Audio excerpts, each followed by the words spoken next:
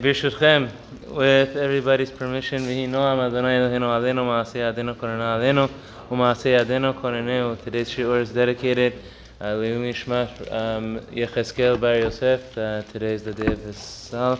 And also Binyamin ben Yitzchak, Yehuda ben David, Rinat Malka Badan, Shimon ben Mishael, Yitzchak ben Shlomo, Yaakov ben Moshe, Yoshua ben Yitzchak, Binyamin ben David, Rachel bat Yosef, Osnat bat Yehuda, Yaakov ben Binyamin.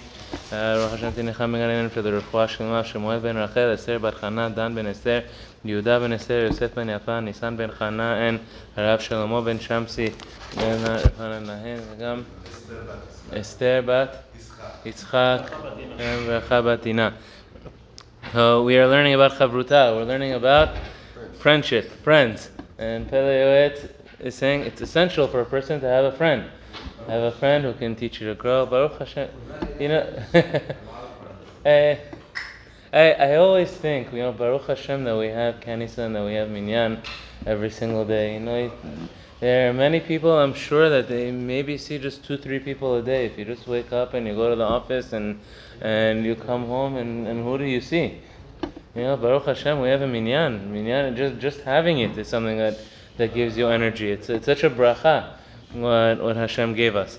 There's a very nice story in the Gemara about Chonia Me'agel. There was a great rabbi, Chonia Me'agel. He was called Me'agel because he would make a circle whenever there was no rain, and he would stand inside the circle and he'd say, I'm not leaving the circle until Hashem sends rain for the Jewish people. And his tefillot were effective. So the Gemara says that one day he goes and sees somebody planting a carob tree. And it was a type of tree that it would take 70 years in order to bear fruit. You planted the tree and you wouldn't see the fruit for 70 years. So he walks over to the man and he says, what are you doing? You're planting this tree. You're never going to see the fruit. I'm never going to see the fruit. You're never going to see the fruit. So why are you planting this tree?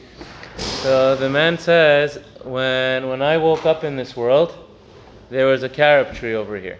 Because my grandparents planted it for me to be able to enjoy it. So I'm planting it now so that my grandchildren, Be'ezrat Hashem, are going to be able to enjoy from the fruit of this tree. And then the Gemara tells a story that it says that Chonia Me'agel went to sleep and he fell asleep for 70 years. 70 years he fell asleep, and he wakes up and he sees a man who looks exactly like the man that he met. So he says, are you this guy? Are you the guy that I just talked to yesterday? And he said, no, that was my grandfather. Flanak was my grandfather. I'm his grandson. And now he's eating and enjoying the carob tree that his grandfather had planted. So then the Gemara says that Chonia Me'agel went to his house. He went looking for his son. He said, is my son still alive? They said, no, your son's not alive, your grandson is alive. So he said, I'm your grandfather, I'm Choni. They said, well, what are you talking about? He passed away many years ago. So he goes to the Beit Midrash, he goes to the yeshiva to go learn with everybody. And they say, who are you? They say, I'm Choni. They said, no, it can't be. You're not Chonia Me'agel. He said, ask me any question you want. They ask him any question in Torah related to Torah. He has the answer for them right away on the spot. He gives them the answer. He said, look, I'm Choni. It's really me. And they said, no, we don't believe you. You're a fraud. You're not really Choni. Until the Gemara says that he prayed that he should die. The Gemara says that he said, O חברותא that we're learning, O mituta. Either you have friends or you'd rather death. If you don't have anybody with you or around you that you can have some social interaction with and some social life with, a person can't live without it. You need it. It's necessity. Again, Rabotenu, our Gemara has some really beautiful stories and beautiful lessons. So here's what Pele Yoetz is teaching. Every person must have friends around him. And he said, if a person doesn't have friends, be your own friend. Ask questions, talk to yourself, ask questions to yourself, answer like a mirror, be your own devil's advocate. And whenever you learn Torah and you come up with a novel idea, you come up with a new question or a new answer, ask on it. See if you can prove yourself wrong. See if you can show that you're wrong. ומתוך הוויכוח שירבה להתווכח בינו לבין עצמו יתברר האמת. Now, וביותר מועיל החברותא ליראי השם ולחושבי שמו, שנדברו יראי השם משל רעהו, כך היא חובתנו וכך נאה לנו. And for those of us who want to fear Hashem, we want to serve Hashem, and we want to be good Jews, what's beautiful for us is to find other Jewish God-fearing friends and those who are going to be a positive influence around us, and to spend time with them. And allow them to give us advice, allow us to give direction, open ourselves up to learning from those around us and from those who will influence us positively. And then to help them as well. Each man should help their friend. And to our brothers we should say, let us strengthen ourselves to serve God and to serve Hashem. אין אהבה וחברותא אלא בדומים שווים במידות ובדעות. As we know that when it comes to human beings, there are different things that sometimes we can understand why and sometimes we can't. But some people are just compatible with each other and some people aren't. Pele Yoetz says some people just click and some people don't click. And you can't always predict why one man will click with another man or why a woman will click with another woman. And it's not just about being socially outgoing. It's not just about being an extrovert as opposed to being an introvert. There are some people that just click with each other. And sometimes there is a matter of finding somebody that you click with, finding someone that you're comfortable with, someone that you can open yourself up to, and someone that you're willing to receive advice from, and someone who you're willing to receive guidance from. And not every person will click with another person. And you could have even the best rabbi in the world. That doesn't mean that he's going to click with every person. The most knowledgeable rabbi in the world will not necessarily click with any person. It's not just a matter of wisdom. There is but you have exactly. This is Pele at this point. You have to seek that click. You have to look for it. It shouldn't be that every time when I sit with this person, it's either it's boring or there's machloket. You don't feel that energy and don't feel that compatibility. But once you find a person like that, once you find a person that you click with, stick to them. Attach yourself to them. Brothers should sit together. But